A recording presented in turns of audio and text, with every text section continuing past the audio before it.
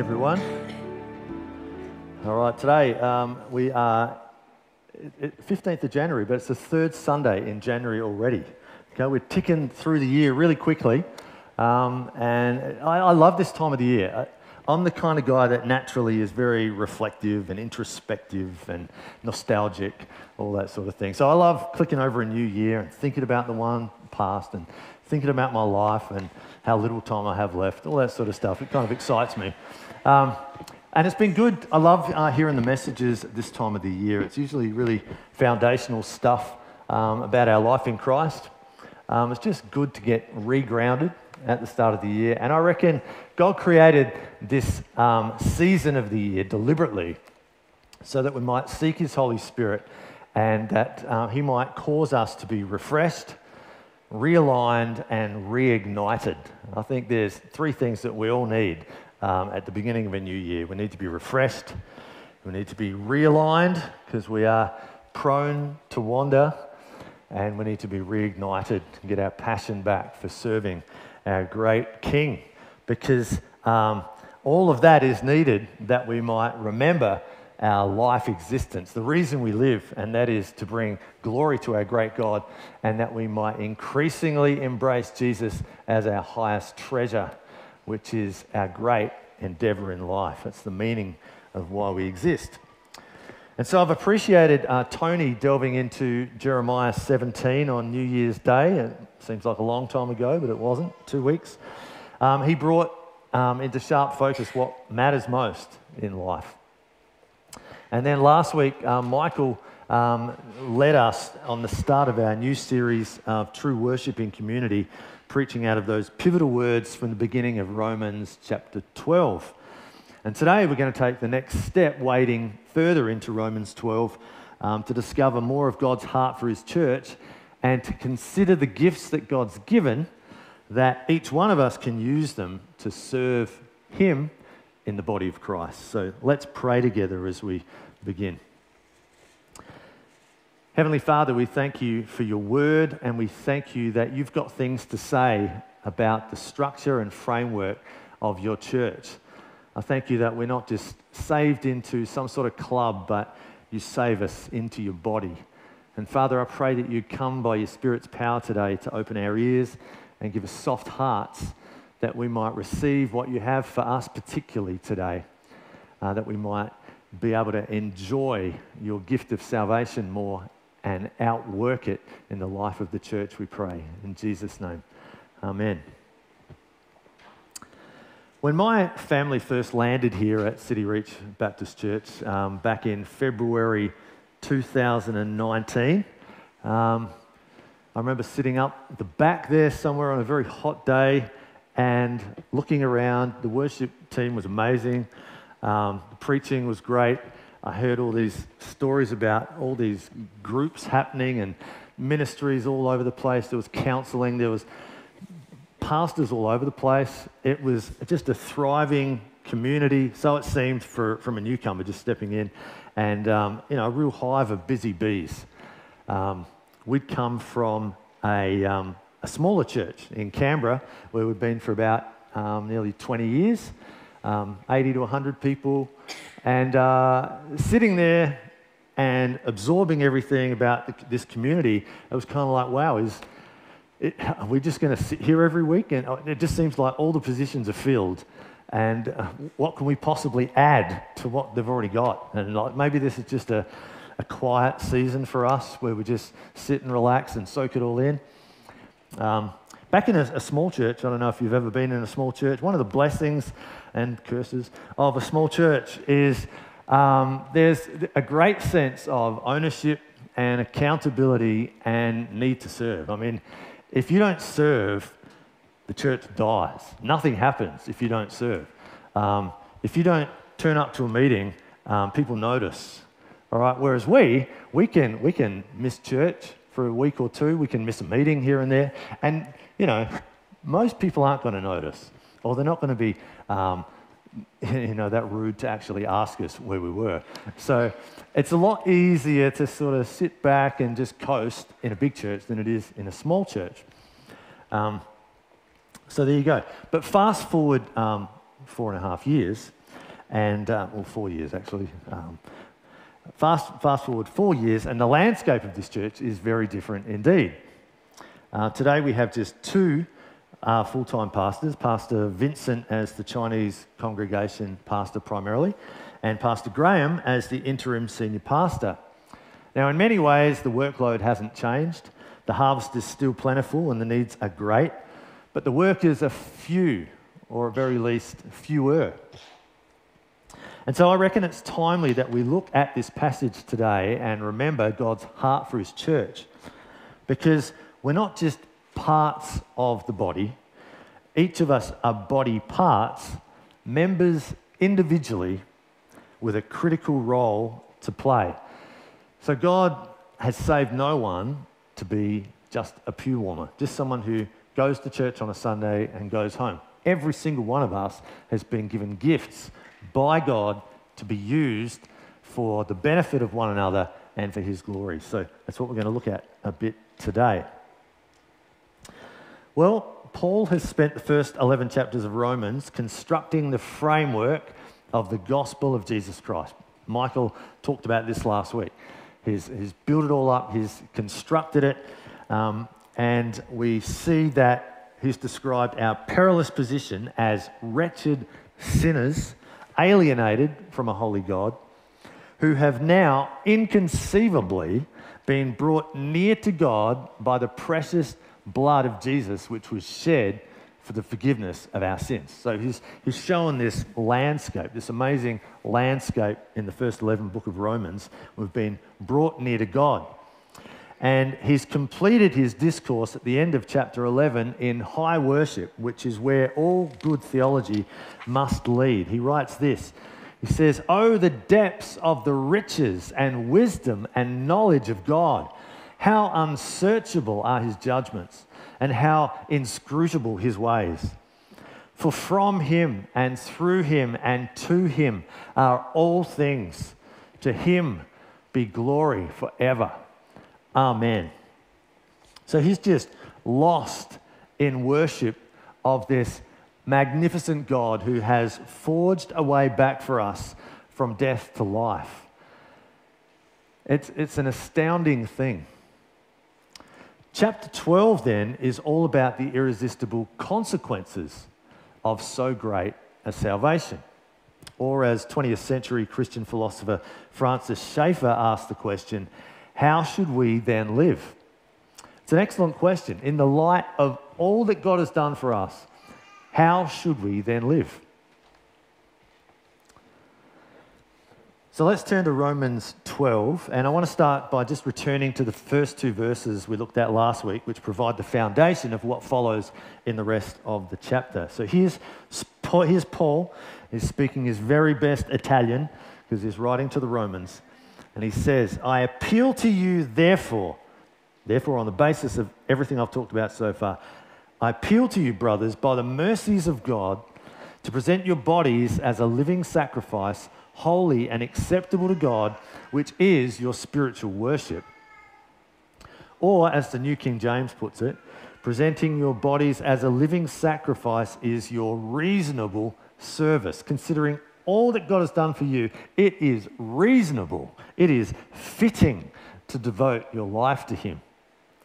That's the reasonable, logical, responsible and appropriate way to live given what we've been set free from.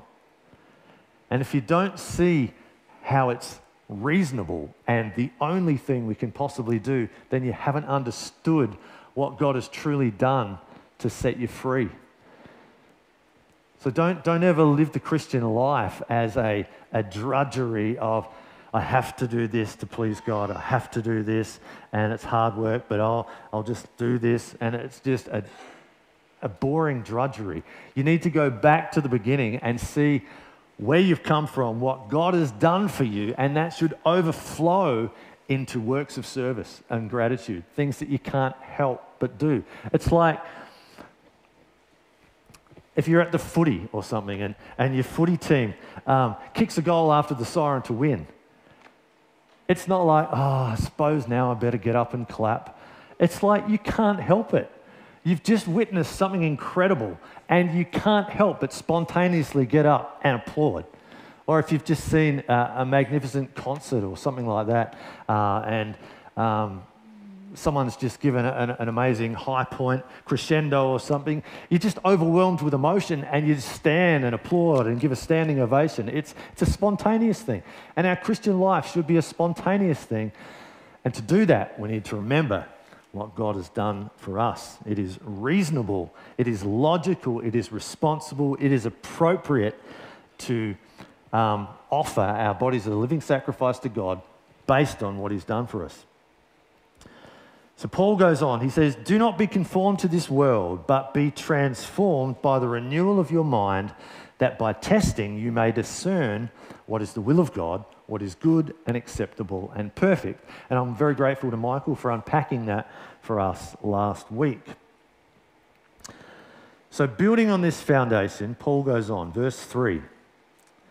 He says, "For by the grace given to me, I say to every one among you not to think of himself more highly than he ought to think, but to think with sober judgment, each according to the measure of faith that God has assigned." So, firstly, Paul is writing to the church as one gifted and called by God.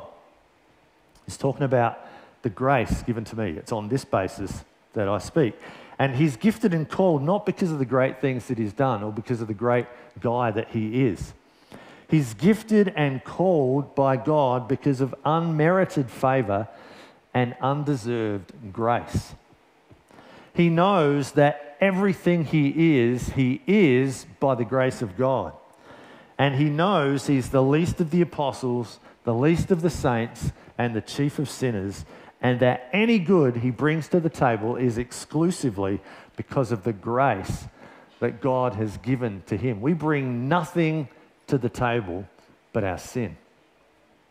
I remember having a chat with a lady back in the church we were in Canberra, and I think I was quoting from one of the Puritans, Horatius Bonar, I think it was, where he said that we bring nothing to the table but our sin. We bring nothing to God but our sin. And she was offended by that, and she couldn't believe that I'd say that. And I get that. Like, I can understand her perspective. She was saying, but, you know, we're made in the image of God and we have all these gifts and everything. And like, well, that's true. But apart from what God has given us, we have absolutely nothing to bring to God. It's like the hymn said, "Nothing in my hand I bring. Simply to thy cross I cling.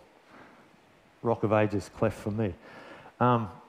We bring nothing but our sin. So everything is unmerited and undeserved. Everything is grace and mercy that we receive from God.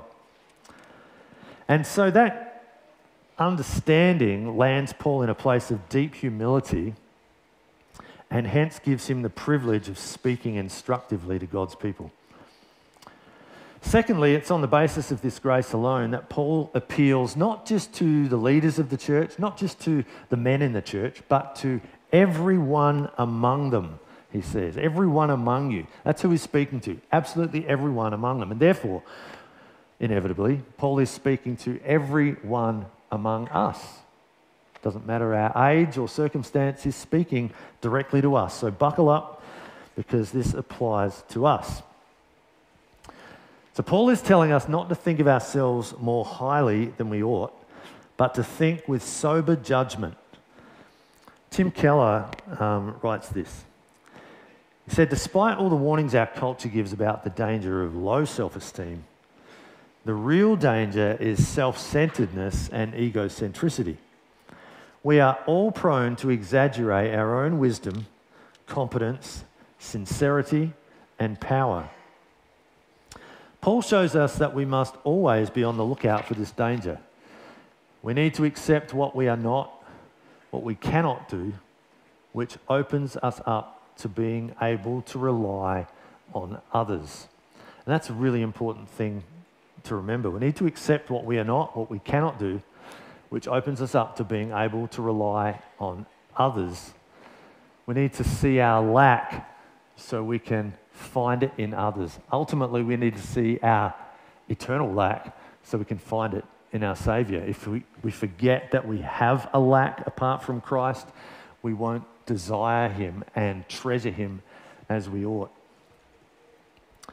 So many of the world's problems stem from people with inflated and distorted views of their own importance and abilities.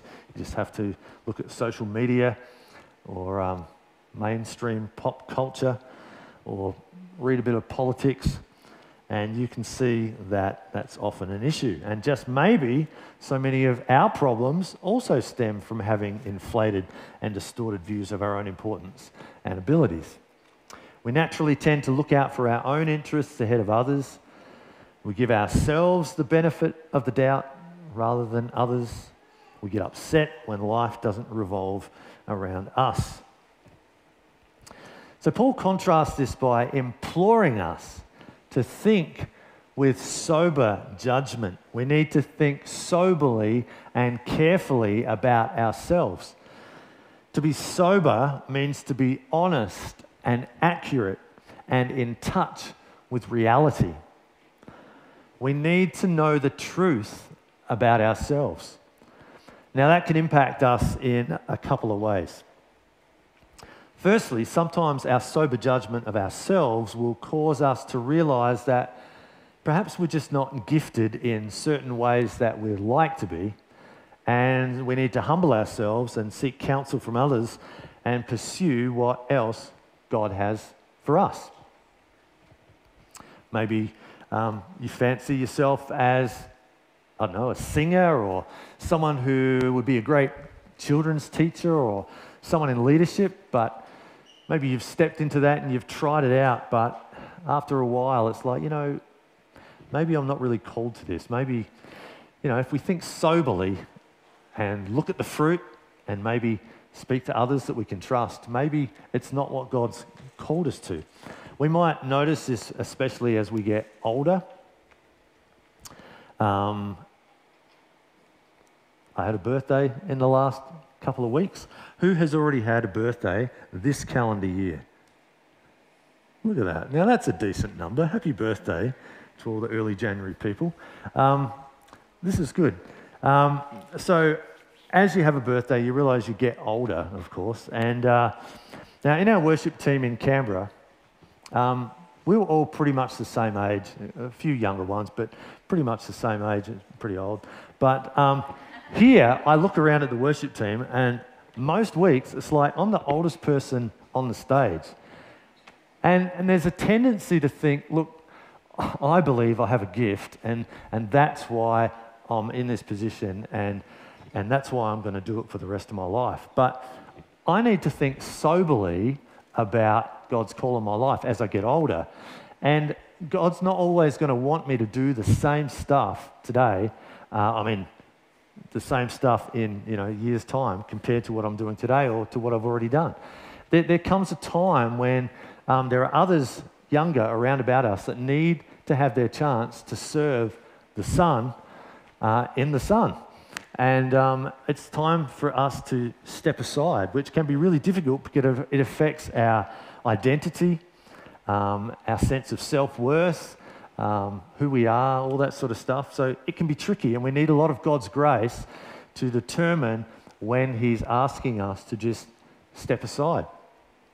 It's a great challenge. So thinking soberly can sometimes cause us to think whether we shouldn't be doing something that we have been doing. Secondly, on the flip side, thinking soberly can cause us to see the need to step up and fill a void in the body of Christ. It could be that we've been doing a Moses at the burning bush. Absolutely classic account, Moses at the burning bush. God puts a call upon his life, pretty simple call to lead Israel out of Egypt. And Moses goes on and on for the next half a chapter or more, giving every reason under the sun why he can't possibly do it. He excuses himself time and again. Gideon did the same thing when God called him in Judges 6, I think it is. I'm the least of the clans and the least of the tribes. Pick someone else. He was afraid, and Moses was afraid, and The answer that God gave to each of them and the answer that God gives to us is that he will be with us. That's his answer. His presence will abide with us. Whatever God calls you to, God will equip you with the things you need to carry it out. He's not going to call you to something and then abandon you. His presence will go with you and he'll give you the gifts and the talents that you need to be able to carry it out. So the issue for Moses and for Gideon and for you and I is to recognize God's appointment on our lives and to remember that God anoints what he appoints. If he calls, he equips. He calls us to faithfulness and confidence in his ability and in his strength, not in ours. Sometimes we need to realize that God has gifted us in a certain area, but we haven't acted upon it. It might be due to laziness or apathy. You know, sometimes it can be, there's a big cost in stepping up and saying, hey, I'll do it. You know, it means maybe nightly meetings or more time in prayer or preparation or, you know, all sorts of stuff that you've got to do. There's a real cost involved. And so sometimes laziness and apathy can stop us from using our gifts.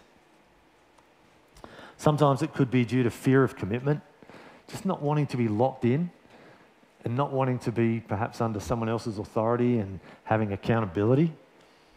Or it could be fear of failure. We just, you know, we think we've got a gift, but we're afraid of putting it out there because what if I'm really not that good, or what if I fail? And so our fear holds us back and we don't use what God's given us. But if God has given us a gift, we need to exercise it and seek God for opportunities to do it. Sober thinking will allow us to do that. Now, just before we move on, there's one tricky little phrase at the end of verse 3, which has created a bit of consternation amongst commentators and theologians. Paul calls us to think with sober judgment, and then he adds, each according to the measure of faith that God has assigned. Now, one interpretation of this phrase equates measure of faith with amount of faith. So some have more faith than others, and this is going to affect our opinion of ourselves. But one thing I found helpful was another thing that Tim Keller wrote. He suggests Paul is saying that we've been given our saving faith in Christ crucified, and that is how we are to measure ourselves. He writes this. He says, the gospel prevents us thinking more highly of ourselves than we ought. We are sinners, and all our efforts earn only judgment, and we are saved entirely by another's kindness. And the gospel prevents us thinking in more lowly ways than we ought. We are saved sinners, and we are loved and valued in the gaze of the only one whose opinion ultimately matters. So these are two important things that we need to hold together every day of our Christian life. We need to remember that we are filthy wretches heading for eternal punishment apart from Christ. But then we need to remember that we are no longer apart from Christ. We are in Christ. He has saved us to the uttermost, and we are deeply loved. But we dare not forget where we've come from. Otherwise, we can become conceited and arrogant and think somehow that we deserve this salvation. Remembering where we've come from reminds us we don't deserve any of this. It is all unmerited. It's because of the merit of another who died. It's still not here. On the cross for us. I have to go looking for it. Must be behind there, I reckon. So we need to remember the two things and hold them in balance. It's really important. If we just remember the wretches that we were, we can tend to become legalistic and religious and all of that, and it's a dark place. If we just live over here and forget where we come from, we become arrogant, and it can even lead to being very liberal in terms of sin and the way we live our lives. So we need both held together. So our sober judgment of ourselves should begin with a true appreciation of who we are in Christ in the light of the life-changing truths of the gospel. So back to our passage. Paul instructed us to think with sober judgment from a place of humility in the shadow of the cross. And then he goes on to verse 4. For as in one body we have many members, and the members do not all have the same function, so we, though many, are one body in Christ and individually members one of another. Having gifts that differ according to the grace given to us, let us use them. If prophecy, in proportion to our faith. If service, in our serving. The one who teaches, in his teaching. The one who exhorts, in his exhortation. The one who contributes, now you'd expect him to say in his contribution, but he doesn't. He says in generosity. And the next two are similar. So he's now directing us to our heart. He doesn't want us to just give a contribution. He wants us to give it in generosity. The one who leads with zeal. He wants there to be a passion in the way that you lead so that others will capture your passion and be warmed to the way that you're leading. The one who does acts of mercy with cheerfulness. Okay, remember, God loves a cheerful giver, not just a giver. He doesn't care about just what we do, but how we do it. Somewhere else, Paul talks about us offering hospitality, and then he says, without grumbling. It's like, it's hard enough to do hospitality sometimes without the and don't grumble bit. But God cares about our hearts. That's what the Sermon on the Mount was all about. It was going beyond the letter of the law to the heart of the law. So that's just a side point, but it's an important little thing that I noticed there. I love picture allegories in the Bible. It just helps to understand a truth a whole lot better when there's a picture. So in this case, Paul's talking about the church, but he's using the allegory of the human body to make his point. As Christ's church, we are one body. Now that sounds pretty simple, but it's really quite profound. It's very humbling, and it gives us confidence in God's plan for his church. It's humbling because there is only one body of Christ.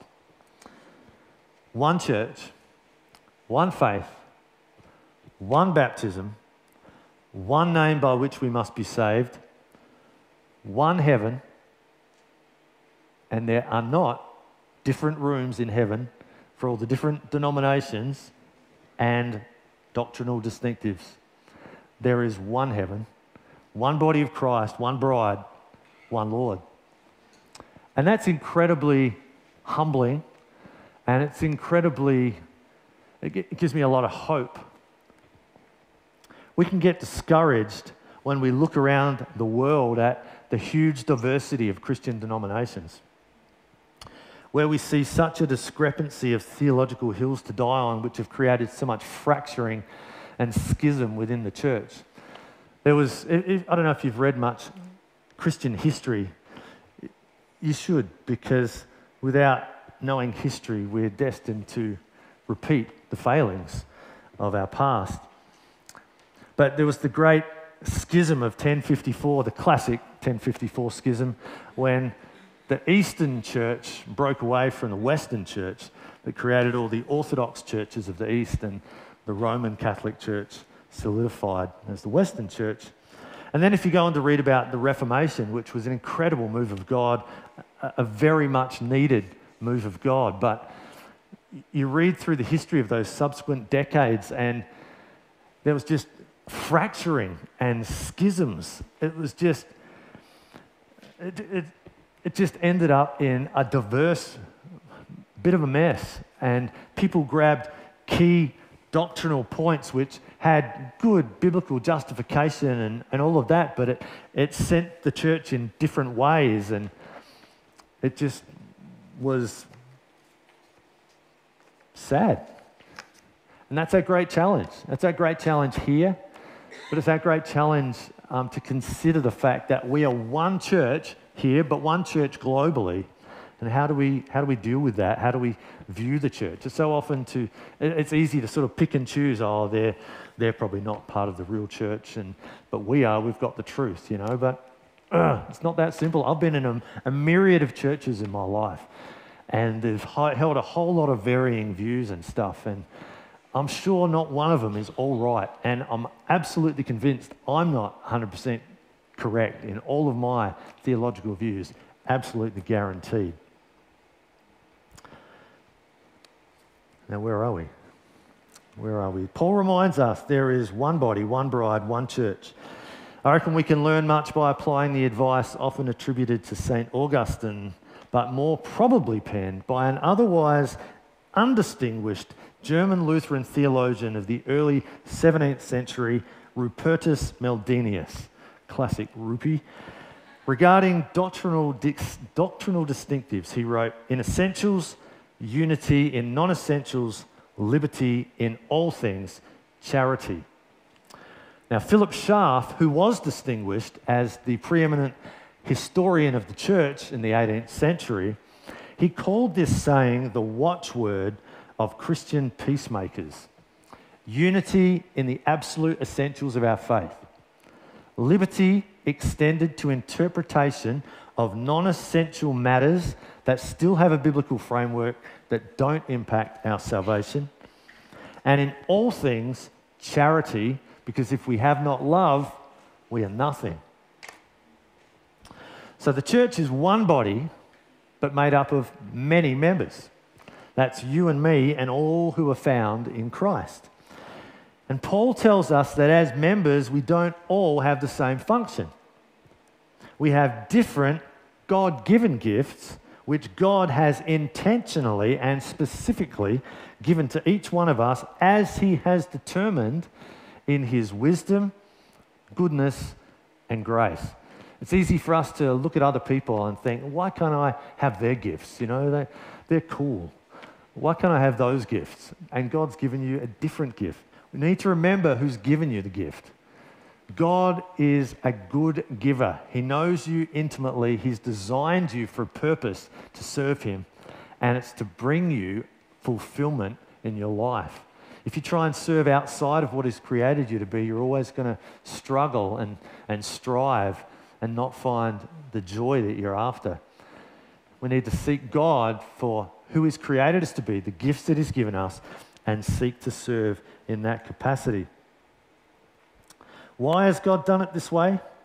It's so that we, though many, might realize we are one body in Christ and individually members one of another. We are dependent on one another. We need each other. We are incomplete without each other. The members of the body of Christ around about us are essential for our growth in the Christian life. Each one of us that God has appointed here is essential for our growth in the Christian life. That's how God created it to be. Now, I just want to jump across to 1 Corinthians 12 here, which is the other classic section of Scripture where Paul talks about the body of Christ, and talks about the body parts, because it's just such an eloquent way of describing it all. So rather than me waffle on further, I just want to read what Paul has to say there. So 1 Corinthians 12 and verse 12. "For just as the body is one and has many members, and all the members of the body, though many, are one body, so it is with Christ. For in one Spirit we were all baptized into one body, Jews or Greeks, slaves or free, Pentecostals or Lutherans or Methodists or Calvinists or Uniting Church people, at least some of them, Baptists and Salvation Army and Presbyterians, and we were all made to drink of one Spirit. For the body does not consist of one member, but of many. If the foot should say, 'Because I am not a hand, I do not belong to the body,' that would not make it any less a part of the body. And if the ear should say, 'Because I am not an eye, I do not belong to the body,' that would not make it any less a part of the body. If the whole body were an eye, where would be the sense of hearing? If the whole body were an ear, where would be the sense of smell? But as it is, God arranged the members in the body, each one of them as he chose. If all were a single member, where would the body be? As it is, there are many parts, yet one body. The eye cannot say to the hand, 'I have no need of you,' nor again the head to the feet, 'I have no need of you.' On the contrary, the parts of the body that seem to be weaker are indispensable. And on those parts of the body that we think less honourable, we bestow the greater honour. And our unpresentable parts are treated with greater modesty, which our more presentable parts do not require. But God has so composed the body, giving greater honour to the part that lacked it, that there may be no division in the body, but that the members may have the same care for one another. If one member suffers, all suffer together. If one member is honoured, all rejoice together. Now you are the body of Christ and individually members of it. That's how Paul winds up what he's saying. That's the summary. You are the body of Christ and individually members of it. And so, in closing, the passage before us today is a call to humility. It's a call to think soberly of ourselves, not too highly, so that we're self-centered and puffed up with pride, which distorts our vision, but not too lowly. We need to remember who we are in Christ because of the infinite difference that the gospel has made to us. This passage today reminds us that we are called to be one church, one bride, one body. We're called to unity, but it's a unity in diversity. And that diversity needs to be held together with love, because if we lose love, we lose everything. This passage today reminds us that we are members individually, created with a unique and essential purpose. Without each one of us filling our God-ordained roles and using our God-given gifts and abilities, the church is the poorer and God is not exalted as he should be. And so at the beginning of this new year, think with sober judgment about yourself. Are you thinking too highly of yourself? Are you thinking too lowly of yourself? Has God given you gifts that you're not exercising and using to build up the body of Christ? Because our church needs you. Our church needs every one of you. Outworking your gifts to the glory of God, for the benefit of the body, and for your increasing joy in Christ. Let's pray together. Heavenly Father, we thank you for your word, and we thank you that you didn't just add us to a club, but you added us to the body of Christ, of which Christ is the head. And Father, thank you for the beautiful picture that you have in Scripture of the way we should all work together. But Father, we can't do it without your help, without your grace, without your Holy Spirit prompting us. Father, we need to remember who we are in Christ. And we need to be bold enough to seek you and to ask how we can serve you, our great King, our Redeemer, our Saviour, considering all you've done, allowing our body to be a living sacrifice for the King of Kings and Lord of Lords. Father, would you come to each one of us and speak to our hearts and lives where we need to hear, so that we might bring change for your glory and for our great joy in Christ this year, I pray. And now may the God of peace, who brought again from the dead our Lord Jesus, the great shepherd of the sheep, by the blood of the eternal covenant, equip you with everything good, that you may do his will, working in us that which is pleasing in his sight, through Jesus Christ, to whom be glory forever and ever. Amen.